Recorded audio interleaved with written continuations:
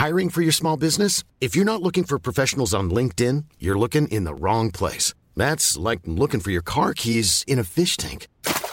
LinkedIn helps you hire professionals you can't find anywhere else, even those who aren't actively searching for a new job but might be open to the perfect role. In a given month, over 70% of LinkedIn users don't even visit other leading job sites. So start looking in the right place. With LinkedIn, you can hire professionals like a professional. Post your free job on linkedin.com/people today.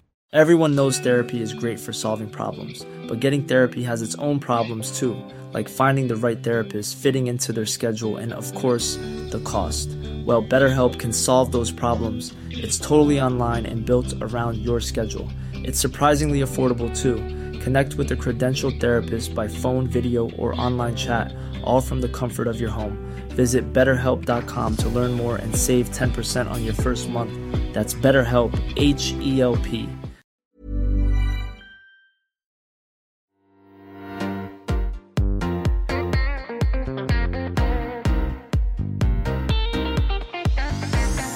Hi everyone, and welcome to Confessions of a Debut Novelist, with me, your host, Chloe Timms. This week, I'm talking to Jenny Mustard about her contemporary novel, OK Days. Jenny is a social media influencer with over 600,000 followers and more than 50 million views on YouTube. She was born in Sweden and now lives in London with her husband. This is a really interesting episode because I asked Jenny if she thinks her large following had any impact on her sales, and we talk a lot about social media and whether writers should worry about the size of their following. We also discuss how Jenny wrote the first draft in 8 weeks, and how it took her a while to realise she was writing in the wrong genre at first. But before we hear that, here's an excerpt from OK Days. We're in the bathtub. I lie on top of Luke with my back on his stomach. The water's too hot, so I ask him to close his knees together, push me upwards. He does. Now I'm only half covered by the water, my stomach and breasts and thighs slowly cooling. This scorched back, chilled front should be manageable, an overall equilibrium. Still, I'm on edge. I hum while he thinks. The fifth element, he says. I want to turn around and interpret his face because today he sounds off. Looper, I say instead. We're playing the Bruce Willis game. His turn, and he is taking it seriously. I will likely lose, only having one more movie in stock before I run out. 12 Monkeys. One of the 200 VHS tapes my cousin Diwa recorded from the TV when she was a kid. Some of them starting 5 minutes into the film, or with ad breaks every 20 minutes. Sugar Puffs, Head and Shoulders, Chiquita Banana, each videotape with a neat title written on the spine, each in alphabetical order. Halfway submerged, and I'm still too hot. I feel my cheeks flush, a pulse in my temples. I'm wearing yesterday's makeup, and I don't think it's covering my feverish face. The foundation is only meant to last 12 hours, and I'm pushing 24. I want to look in the mirror. It's midday soon, and we're both hungover. This morning his eyes were droopy and mine puffed up. Sin City, Luke says. I let him win, even though I have 12 monkeys, because I want to get out of the tub now. Dried and dressed, I sit at the kitchen table. A small, round, antique piece by the window. Maybe mahogany. I'm no expert. This is Diwa's North London flat, and I'm only staying for the summer. Hi Jenny, welcome to the podcast. I'm really happy to have you on with me today to discuss your debut novel, OK Days. Hi Chloe, thank you so much for having me. I'm so excited about this. So Jenny, can you start by telling us what OK Days is about? Sure. So OK Days is sort of a literary fiction relationship-y novel. It's about Swedish woman Sam and British man Luke, who once met when they were teenagers. And then they sort of just happen to run into each other again when they're in their late 20s in London. And Sam is doing like a placement for work over the summer. So they kind of embark on this super juicy, very close romance before Sam needs to leave again for Sweden. Yeah, there's that countdown of how many days she's got left. So you get the sense that it's only going to be for a short amount of time, but obviously there's so much kind of longing and attraction between the two of them that you're hoping that it's not going to end when she leaves. But I was wondering, what was your starting point for this story? Was it this romance? Was it a character? Where did it all begin?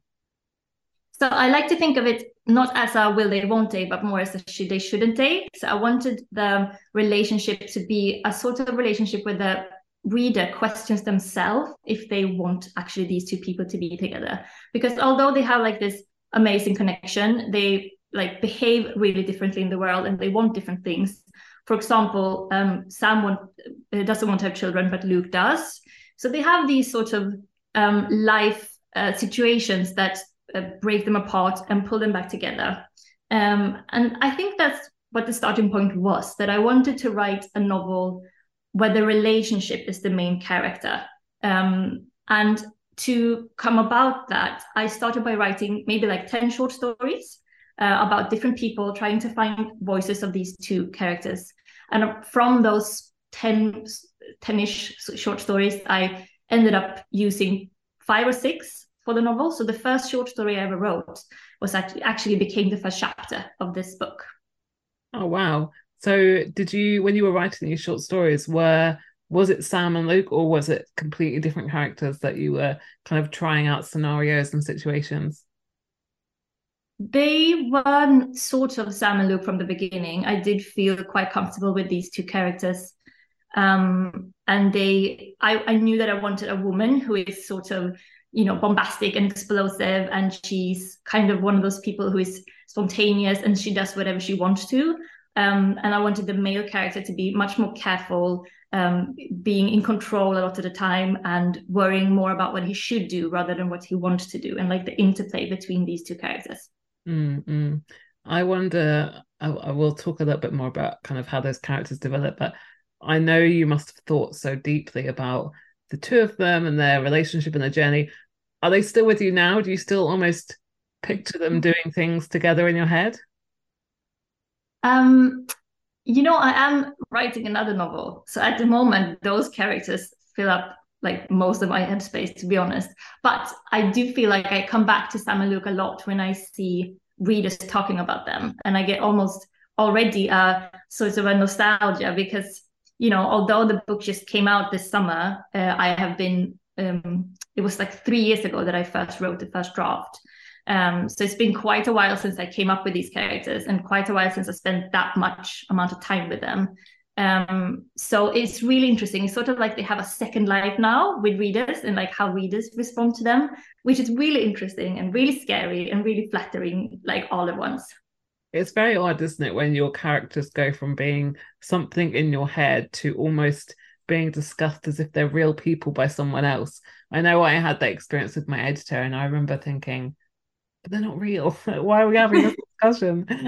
But you have to obviously to kind of interrogate your writing and to edit and to make decisions about what they're going to do next. You have to treat them as if they're, fully breathing humans. So yeah, it's interesting when readers get their hands on them. Definitely. And I think that for readers, they become even more real than they do for me as a writer. And I know that some writers like talk about their characters as their friends and like hear their voices in their heads and that kind of thing. And that's I'm not that type of writer. I do definitely see them as characters that I've made up. So that makes it even more romantic to me to hear like readers talk about them as if they know these two people as characters. So then how did you go from these short stories to developing Sam and Luke? Did you kind of sit there and almost kind of plan out their characters? I know the novel is written from both the points of view. Was that always your intention to do that? Or did you ever think, I'm just going to write it from Sam's point of view or just Luke's point of view? Well, Chloe, I'm quite a boring writer in the sense that I am a planner. I love to plan. Like spreadsheets are my best friends. So like when I had those, 10-ish short stories and started like seeing which ones I wanted to use, I then planned these two characters, like who are they? What are their flaws? Why do they fit together and why don't they fit together? And then after I had like the two characters in mind, I just came up with, 24 chapters where every other chapter is his chapter and every other chapter is her chapter. And then basically I asked myself, if I have a woman with this character flaw, what's the worst thing that can happen to her? And then asking the same for him. And then I just kind of, put them through it. I mean, not the worst thing that can happen to them, because I'm not a sadist to them, for sure. I hold back a bit. I want them to still be able to be happy people by the end of it. But I definitely put them through quite a roller coaster. I mean, I think that's great advice. Was that something you'd picked up from just reading other novels, or had you been kind of studying creative writing? Where did this kind of knowledge of, I don't know, how to torture your characters come from? I have not studied creative writing, no, but I've read a bunch of books about the like arcs and curves and all of this. So I knew a little bit about I think especially for script writing, like writing movies, films, that helped a lot, because they do those books, or those teachers, if you look at videos, they do really sort of break it down quite to a quite simple, almost like a simplistic way. And if you have that structure in your mind, it's quite easy to play around with it and break those rules to come up with your own sort of structure. So I kind of looked around, read a lot, and then made up my own, what I thought felt reasonable and exciting for me to dig into. And then I just filled up with, I had a lot of scenes already that I wanted to play around with, and then I just thought which scene would go best in which chapter. And to go back to your question about the dual point of view, I always knew that I wanted it to be from both of their perspective, because I feel like since my aim was to write a novel about a relationship, where the relationship is the most important thing, I almost felt like it would be sort of, unethical to just show this from one narrator, because, everyone who's been in a close relationship will know that every fight will be seen from two very different perspectives, and every happy moment as well. So I thought it really interesting to just, really dig into their minds. And, you see, first you can see an argument from Luke's perspective, and in the next chapter you will get to know what Sam thinks about the same argument. Because I didn't want anyone to be a villain here. I just wanted both of them to be, they're flawed, they're messy, but they're both trying to be good people. Now, Sam's obviously, like you, a Swedish woman living in London. Was that a conscious choice, because there's things about your lived experience you wanted to write about that we don't really see in fiction very, very much? Like, an example is that Sam has quite a hard time at work and is, I would say, bullied at work by her colleague for being, I guess, an outsider. So what was that a conscious choice to make her, I guess, like you, an immigrant in London? I've luckily never been bullied at a workplace for being Swedish. But I think about being a sort of, voluntary immigrant like I am, there's so many pros and cons with that I definitely wanted to explore. And one of those things that I think is a through line throughout the novel, both from Sam's perspective, but from Luke's as well, is that feeling of being an outsider, or feeling rootless, or you're kind of drifting.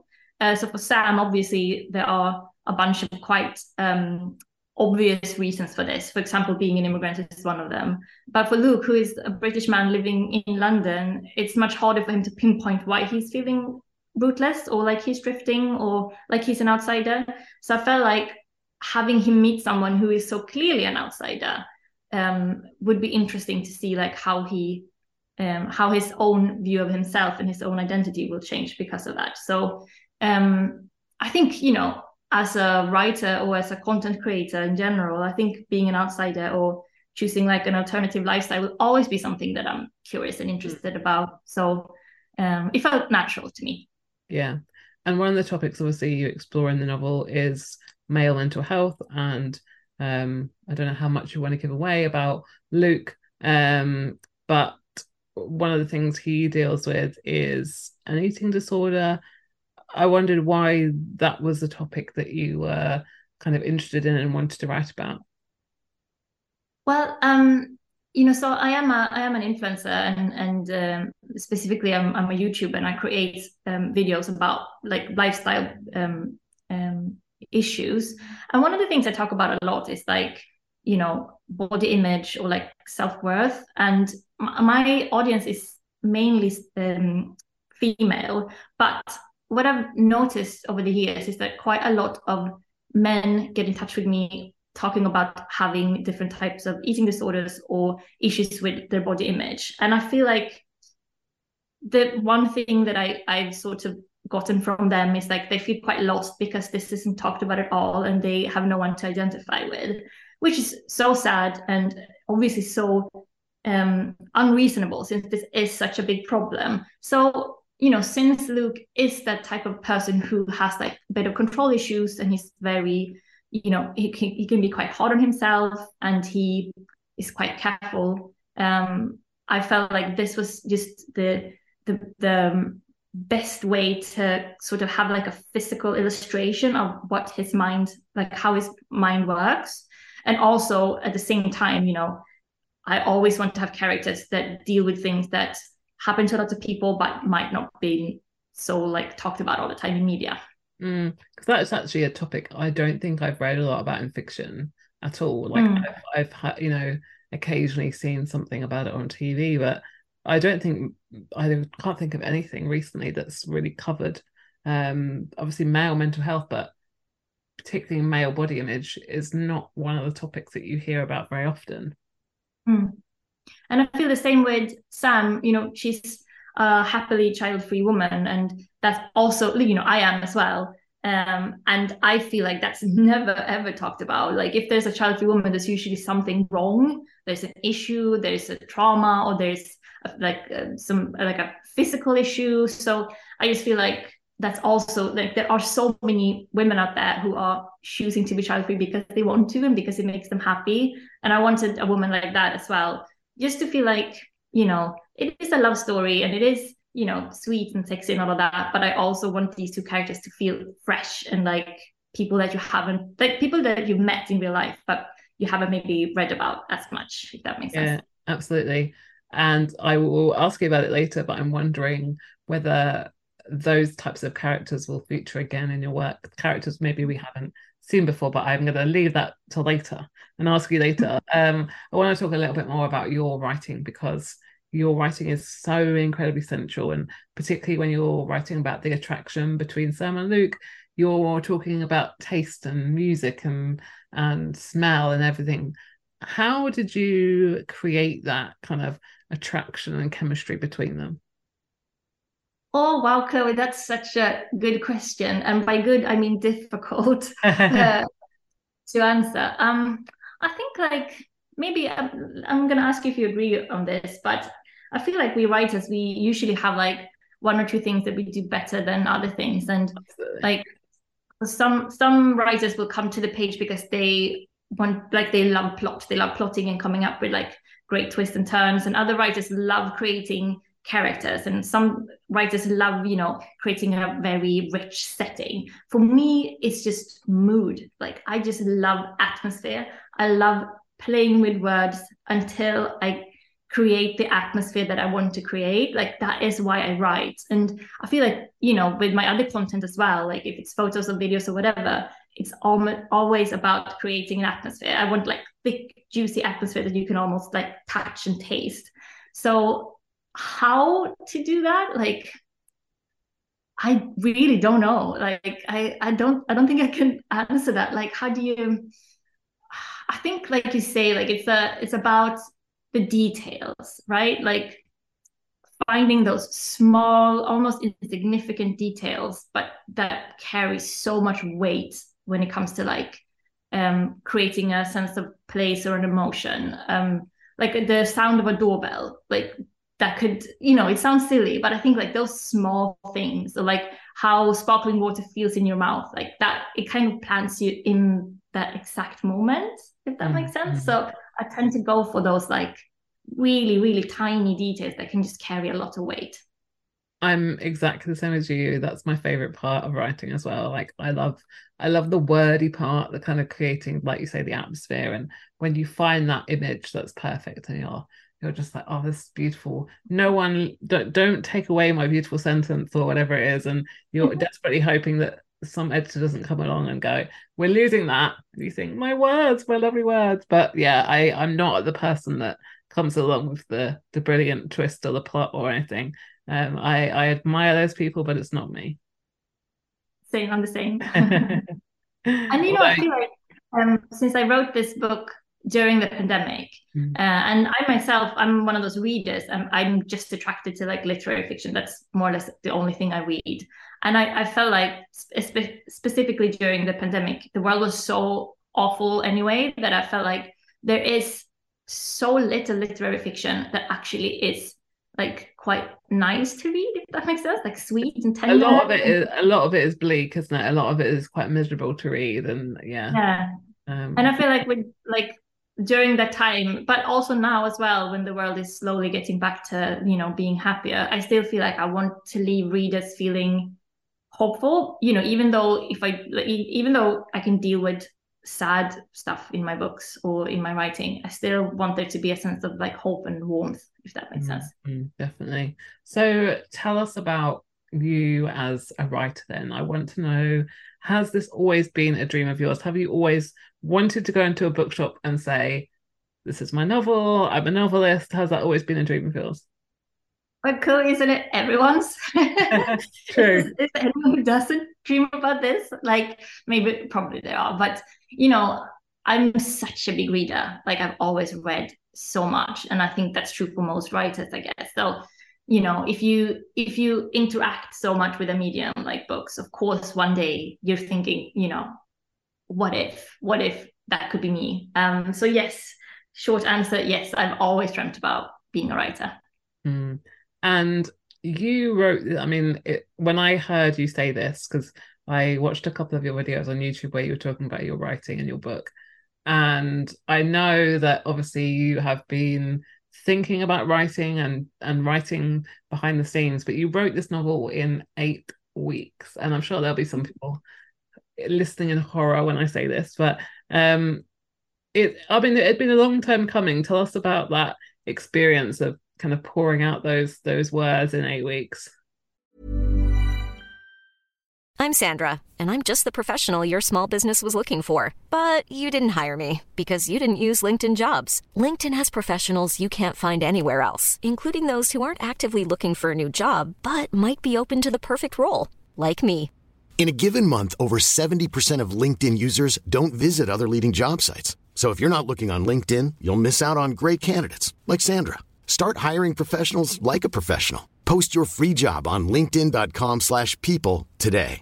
Hey, I'm Ryan Reynolds. At Mint Mobile, we like to do the opposite of what Big Wireless does. They charge you a lot, we charge you a little. So naturally, when they announced they'd be raising their prices due to inflation, we decided to deflate our prices due to not hating you. That's right. We're cutting the price of Mint Unlimited from $30 a month to just $15 a month. Give it a try at mintmobile.com/switch. $45 up front for 3 months plus taxes and fees. Promo rate for new customers for limited time. Unlimited more than 40 gigabytes per month. Slows full terms at mintmobile.com. Everyone knows therapy is great for solving problems, but getting therapy has its own problems too, like finding the right therapist, fitting into their schedule, and of course, the cost. Well, BetterHelp can solve those problems. It's totally online and built around your schedule. It's surprisingly affordable too. Connect with a credentialed therapist by phone, video, or online chat, all from the comfort of your home. Visit BetterHelp.com to learn more and save 10% on your first month. That's BetterHelp, H-E-L-P. Burrow's furniture is built for the way you live. From ensuring easy assembly and disassembly to honoring highly requested new colors for their award-winning seating, they always have their customers in mind. Their modular seating is made out of durable materials to last and grow with you. And with Burrow, you always get fast, free shipping. Get up to 60% off during Burrow's Memorial Day sale at burrow.com/ACAST. That's burrow.com/ACAST. burrow.com/ACAST. Well, first of all, first draft in 8 weeks, like not the full, and then, a million edits after that. So it was just the first draft. But yeah, I think it came, like, writing comes, I'm sorry if this sounds a bit stuck up, but writing comes quite easy. When it comes to like actually producing prose, it comes quite easy to me. I'm not sure why, if, that's just how my brain works, or if it's because I've been writing so much for work, like as a content creator for years. So like maybe I just have like a stamina now or a routine that works. So, and also like I couldn't have done that if I didn't plan it like quite brutally beforehand. I knew exactly how many chapters, I knew what would happen in each chapter. So I didn't have to worry about where I was going. I could just focus on creating this specific scene that I'm writing right now. And that helped me a lot. Like, I know a lot of writers don't like to plan ahead because like they lose a bit of the magic, they feel like, but I don't feel that way at all. I feel like it helps my creativity, if anything. So, I had a sense of urgency. Like, I wouldn't recommend writing a first draft in 8 weeks. I mean, it was quite brutalizing. My brain was quite warm afterwards. Like it actually felt a bit hot afterwards. But I felt an urgency. I wanted to get this book out because I wanted it to be on the shelf. And I had been writing on another book beforehand that I had decided to park and not try to publish. So because of that, I felt like I was being behind. Like, oh, I should already have a book out. So I really felt like I needed to hurry with this one to make sure that I got it out as soon as possible. So, I probably could write another book in 8 weeks if I really, really tried, but I never will again, that's for sure. So this other book that you wrote then, had you got it to a point where you were kind of thinking about it seriously, like sending it out to agents and things? Yes. So the book that I wrote beforehand was actually a thriller. It was my partner, David, because we create a lot together. Like, he just came up with this idea, like, wouldn't it be fun to write a thriller together? So we plotted the whole thing together and then I wrote it. And during that time, because I was writing a thriller, I would read more or less only thrillers, which I never do. And I realized that I don't actually like reading thrillers. It's just not my genre. And I don't like violent things at all. Like, I'm a sweetheart. Like, so I just felt like, we had this book, but I'm writing in the wrong genre. And, even though David almost had a heart attack, I was like, I kind of want to make sure that I'm writing in the genre that I love to read myself. And so that's why I was like, okay, let's park this. And then, let me just throw myself into writing a whole other thing and do it quickly, which I did.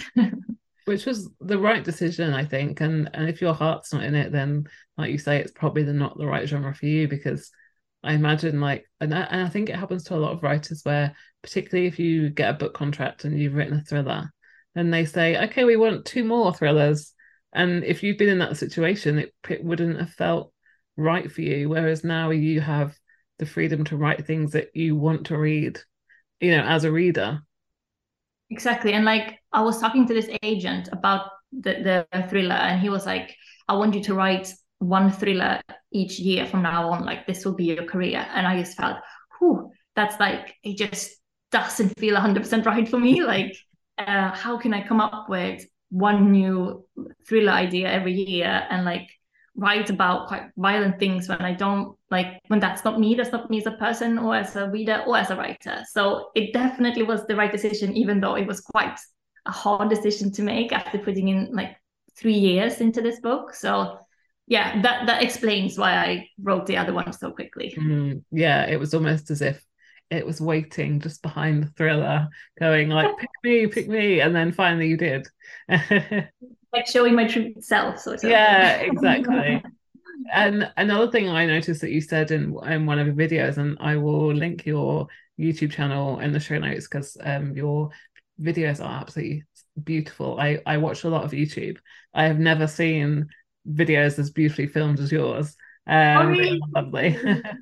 Thank you so much. And it's so nice to hear you talking about writing. So I think you need to make more writing videos talking about your process, because I'm just, this is another reason why I started the podcast. I'm so fascinated to hear people's kind of writing routines, how they do it. And one of the things you said in one of your videos was that you like to write a whole scene in one go and kind of schedule enough time so that you can sit down and just concentrate on that one scene, get it written, and then kind of move on. So now that you've written a book and you're kind of working on a new one, what is your kind of preferred writing routine? I mean, you haven't written this new book in 8 weeks, I think, but how do you kind of like to sit down and write and prepare yourself to write? I love writing in the morning, like first thing, like not looking at my phone, like not eating breakfast even, just like sitting down with a lot of tea and then just read maybe a chapter of some other book that I think is like right in tone, like has a similar tone to what I'm trying to do. So I just read a few pages to get inspired, and then I read like a little bit of what I wrote last time, maybe a few paragraphs, and then I just dive in and I write. I try to, like you said, I try to finish a whole scene in one sitting. So usually I would write maybe a sit down at like 7:30. I start writing at 8, and then I write until noon. So I have like 4 hours where I just have, that's usually enough time to finish, maybe not a whole chapter, but at least like a big scene. Because I am that type of writer that I like each scene to have like a strong beginning, middle, and end. So every scene feels like an arc. And if I break in the middle of that, I lose the feeling I had in the beginning, which means that I can't create as like lovely an arc as if I just do it in one sitting, because it just feels, I have the rhythm in me, if that makes sense. The rhythm of the scene kind of intact if I do it in one go.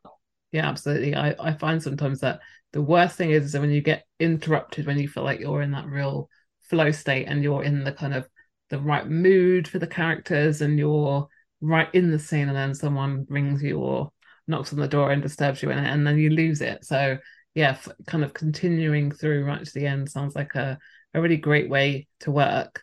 I wonder, I mean, I know content creation takes up a lot of time particularly when you're filming. How do you have a kind of strict schedule, as in you're going to write 3 days a week, you're going to write every day? How do you fit that around your day job? I feel like it goes in periods. Like I have some periods where I'm very busy with the influencer stuff and I need to work on that like 5 days a week or 7 days a week sometimes.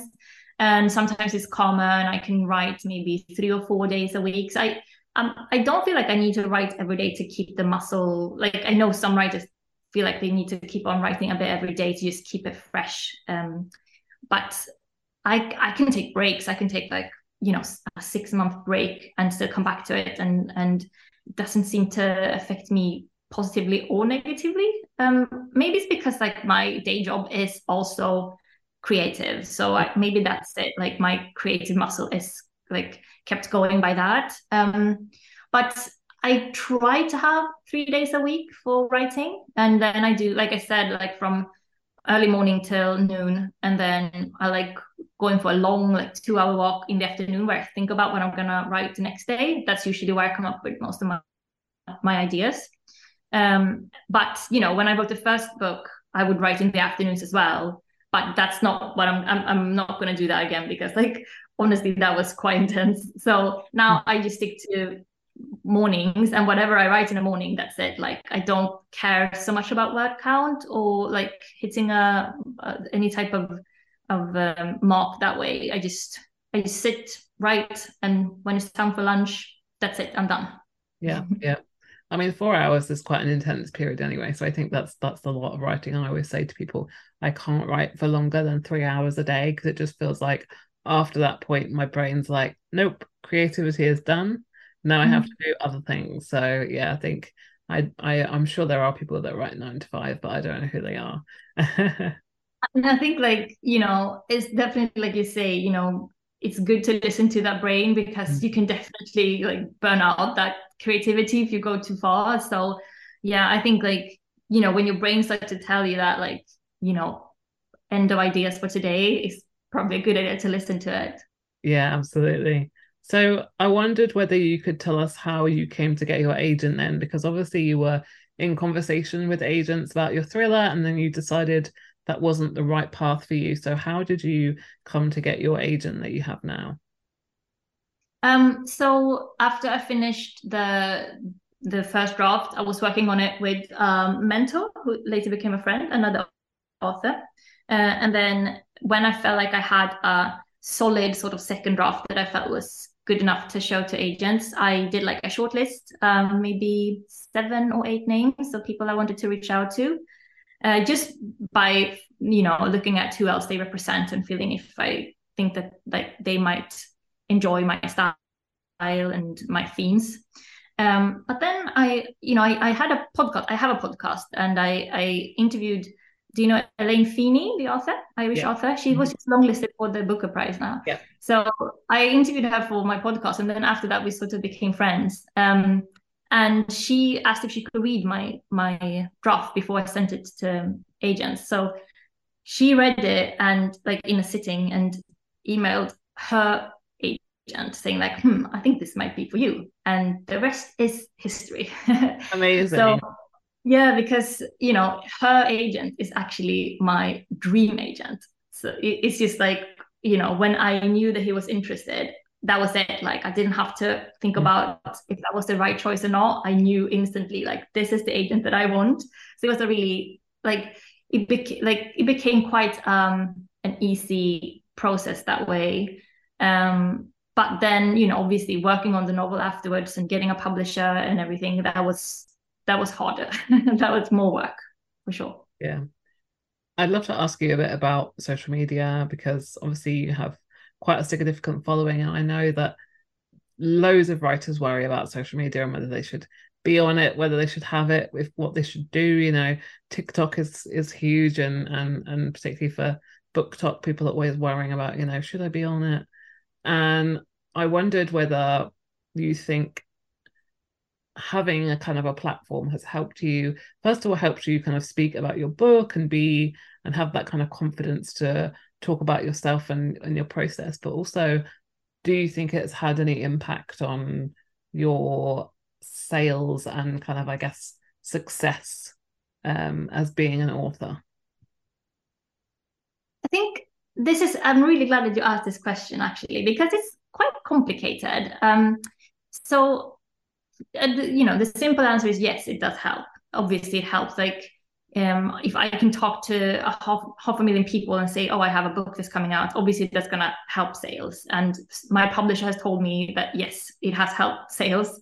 That being said, I don't think a pure number of followers is that important. I have 600,000 followers or something, but they're not that interested in books. Like, I don't have like a specifically book interested following. So I think like having, if I had 40,000 followers who were all interested in books, that would be better for me in this respect. Also, it's not just about followers and selling your own book to your own audience. I think, if I was a new author without a following, I would, instead of trying to build my own following, I would focus more on like becoming a part of this amazing community that already exists. Like, the infrastructure is already there. There are thousands of, bookstagrammers and BookTokers and book YouTubers who are just dying to talk about your book. So it's like they do this day in, day out for no money, just for like the pure joy of talking about books. And I think that's like, since they are already there, they already have a huge audiences, and they just love doing this. I think authors who appreciate that this is going on, and authors who are grateful for the help you can get and realize that there is so much to gain from being a part of a very loving community, I think it's much like time better spent to, be friendly and nice online with like the book influencers, and send them your book, and be a part of what is already there. That's what I would say is much more important. How do you feel? Do you feel the same? Yeah. Or do you have a different? It's tricky, isn't it? Because I think there's a lot of misconception that that you can almost if you have, I mean, your situation is slightly different because you do have a larger following, but as you say, they're there for other reasons. It's not like you have a booktube channel where you're talking about books and then you release a book and everyone goes, oh, amazing, you know, we love you and we love your book. And you have like a lifestyle channel, which is very different. I think if you're starting out, the best thing to do and also only be on it if you want to be on it. Like, don't feel like you have to set up social media just because you've got a book coming out, because it's gonna feel forced, it's gonna feel fake. Like, the only thing you can do is be yourself. And like you say, I mean, interact with. I've had so much joy from interacting with bloggers and like bookstagrammers and people on booktube. I haven't gone on TikTok. I just feel like I'm too old for TikTok, but no one is too old. But it's so lovely to talk, because I love books like you. I love books. I love talking about books. I have so many unread books because I have seen so many recommendations and I think, oh, that sounds great, I'll buy that. And I've made friends and I've got so many great things from it, but that doesn't necessarily mean I've sold any more copies of my book. But actually, I've kind of got to the point where I think being involved in the community is better than sales. Like, it's better than knowing, oh, I've sold 5 books because I tweeted about it. I would rather think I've made 5 friends or I've made 5 connections from being in that community. And I've been fortunate enough, I mean, I set up the podcast because I'm nosy and I like to chat to other authors, and I've met so many brilliant people through it that, to me, that's the best part of social media, and that's probably more rewarding than, say, I don't know, knowing that you've managed to sell a couple of books. But I think there's a feeling that you have to be online, you have to be always talking about your book and trying to sell it. And actually, I think just being yourself is probably a better advert for your book than always going, buy my book. I mean, also, like, you know, I enjoy it. So for me, it's not like it comes quite natural to me. Yeah. But another thing about it is, like, it takes a lot of time. Like, being so much online all the time, it takes away from your writing. So it's like a balance. Like, but for sure, like what you said, like, even if I didn't sell any more books, I would just love being in this community anyway, because like you get such close readings as well, like such thoughtful reviews, and I would never have known how people react to my writing if I wasn't so involved with the community. So I think that's another really amazing reason to be there. It's just like to get those people, to see people who really love your writing and who gets you, and like get in contact with them. So yeah, for sure. Like, for me, it's a joy. It's worth it, but it's also a lot of work, for sure. Absolutely.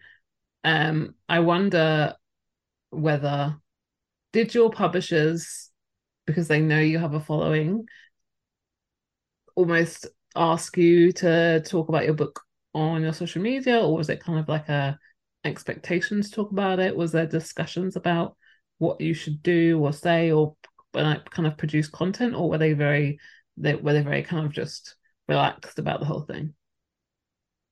Well, I'm really lucky that my publisher, I'm with Scepter, who's an imprint of Hodder, and I'm really lucky that Scepter, it just happens to be the best imprint in the world. Like, they're so lovely. Everyone is so nice. And, I feel like they know that this is my day job. They know that, I've already built an audience, and I sort of know what my own content is and how to, like, I know my audience as well. So they would never like butt in at all. Like, they just like lead me to it, let me do my thing. I ask them all the time if they have ideas, and they do, but like, I never felt pressure or like they are pushing me to do more. If anything, they're telling me to, like, it's okay to slow down. Like, they're I feel like they care about me as a person, and they haven't like signed with me just to get to my audience, because like we've been talking about now, like, I think in the past maybe some publishers did sign with influencers because they expected like huge conversion from like YouTube to sales, but I think the industry has learned now that it's not that easy. And I think if you're not, as a publisher, very excited about the book, you don't tend to like sign with influencers just to, I mean, that's my experience in a way. Maybe there are people who feel differently, but I definitely feel like they are just grateful and happy that I do this, but they've never ever like made me feel pressured or like felt like they had tried to tell me how to do things or in what way or what works best, unless I ask them specifically what their opinion is. So yes, I feel like just super lucky to be with SEPTA. And if there's any aspiring author listening to this, wondering which imprint to go with, SEPTA is the one. That's a great sales pitch for them there. I was wondering whether you could speak a little bit about the kind of ups and downs you've had since you were signed and since you kind of have been on the publishing journey, and what your advice would be, let's say, to the people who are being published next year. How would you suggest they kind of cope with the madness of being published?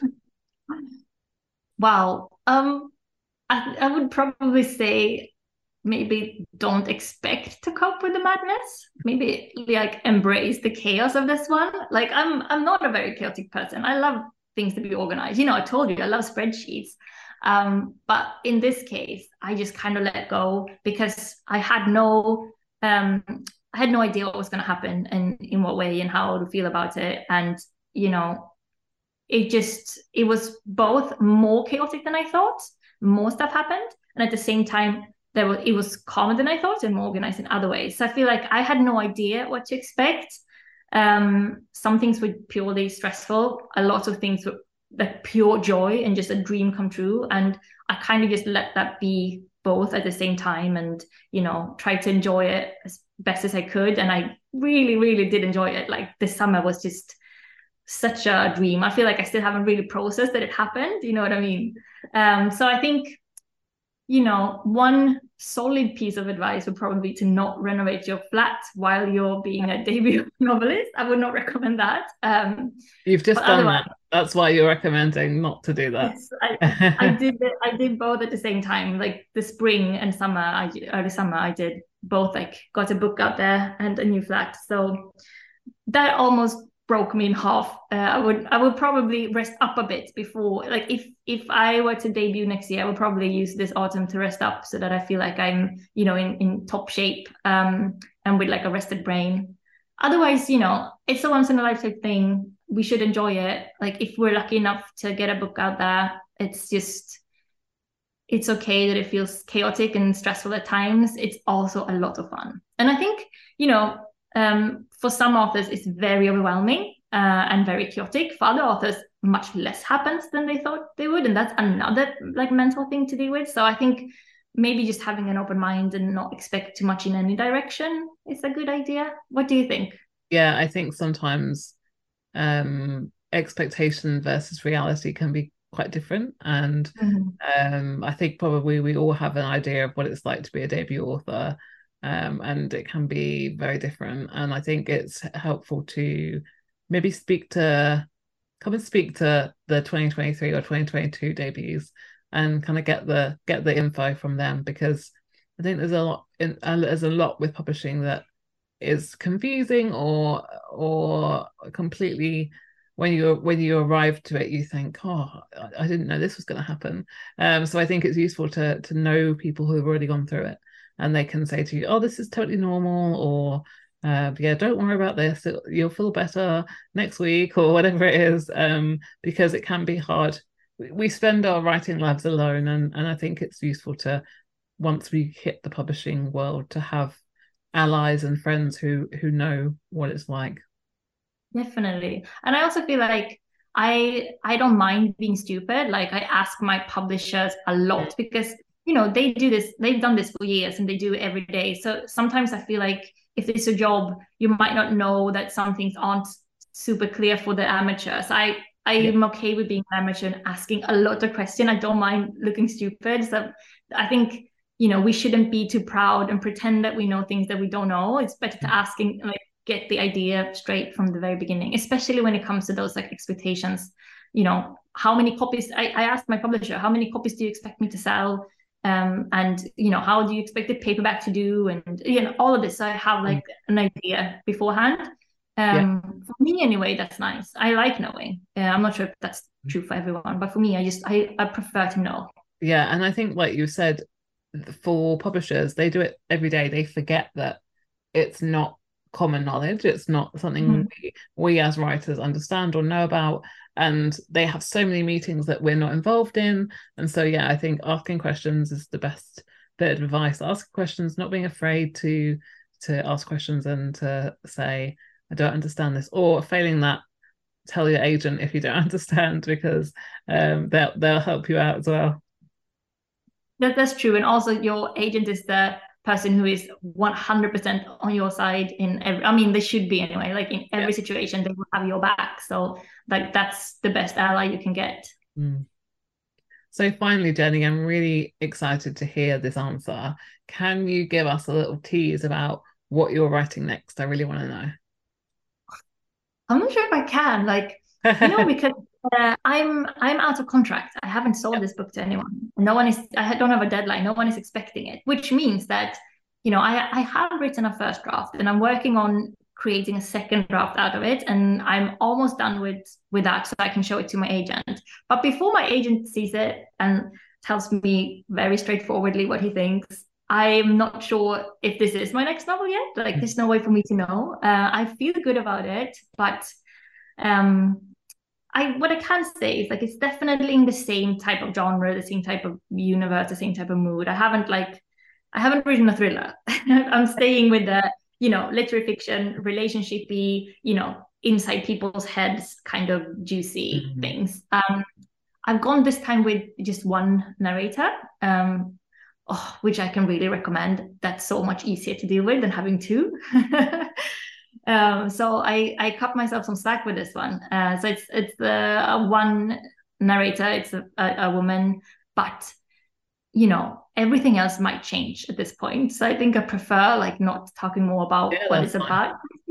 Yeah, that's absolutely fine. I am the same. I know some people are as well. Very kind of superstitious almost, that once you say what you're doing, it suddenly breaks the magic, and then you start to doubt yourself and think, I don't even know if this is any good anymore. So I understand that completely.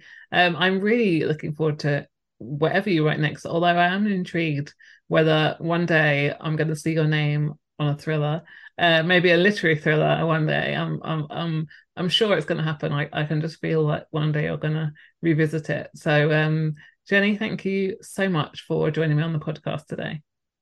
Thank you so much, Chloe. This was so much fun. And can I just say, you have the best questions. I enjoyed it so much.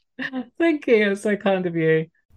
That was Jenny Mustard talking about her contemporary novel, OK Days, which is out now and available to buy.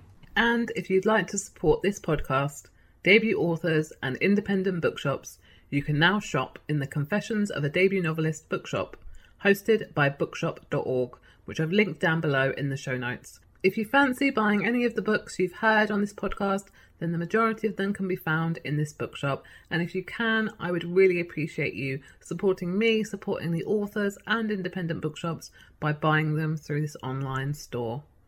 Thank you so much for listening. And if you've enjoyed this episode, please subscribe wherever you get your podcasts.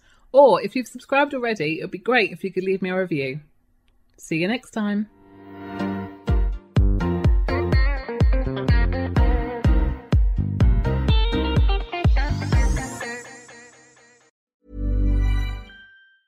Planning for your next trip? Elevate your travel style with Quince. Quince has all the jet-setting essentials you'll want for your next getaway, like European linen, premium luggage options, buttery soft Italian leather bags, and so much more. And is all priced at 50 to 80% less than similar brands. Plus, Quince only works with factories that use safe and ethical manufacturing practices. Pack your bags with high-quality essentials you'll be wearing for vacations to come with Quince. Go to quince.com/pack for free shipping and 365-day returns.